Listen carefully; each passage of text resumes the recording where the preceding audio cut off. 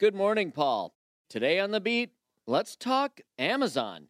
Friend or foe to small businesses? Well, certainly for retailers operating on Main Street, Amazon's the killer, right?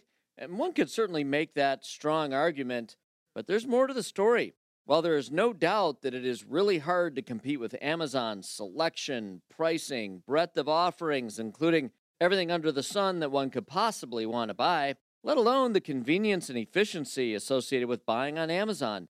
It's simply a killer.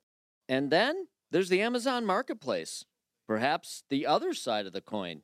Now, Amazon just released its 2021 Amazon Small Business Empowerment Report. That's an annual report on the state of small and medium-sized businesses selling on the Amazon Marketplace. And the report highlights that those sellers on the Amazon Marketplace averaged more than $200,000 in sales over the past year. That's a 16.6% rise from just a year earlier, with more than 27,000 of those sellers experiencing sales of more than $500,000 over the last year. And many of these sellers are part of America's small business community. In fact, Amazon claims that there are now more than 2 million small businesses selling on Amazon's site.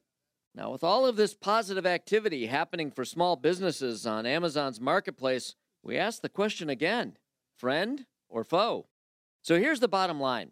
Amazon raises the bar relative to consumer expectations, and clearly they've been winning the war against local brick-and-mortar retailer, positioning itself as the clear enemy of local retailers.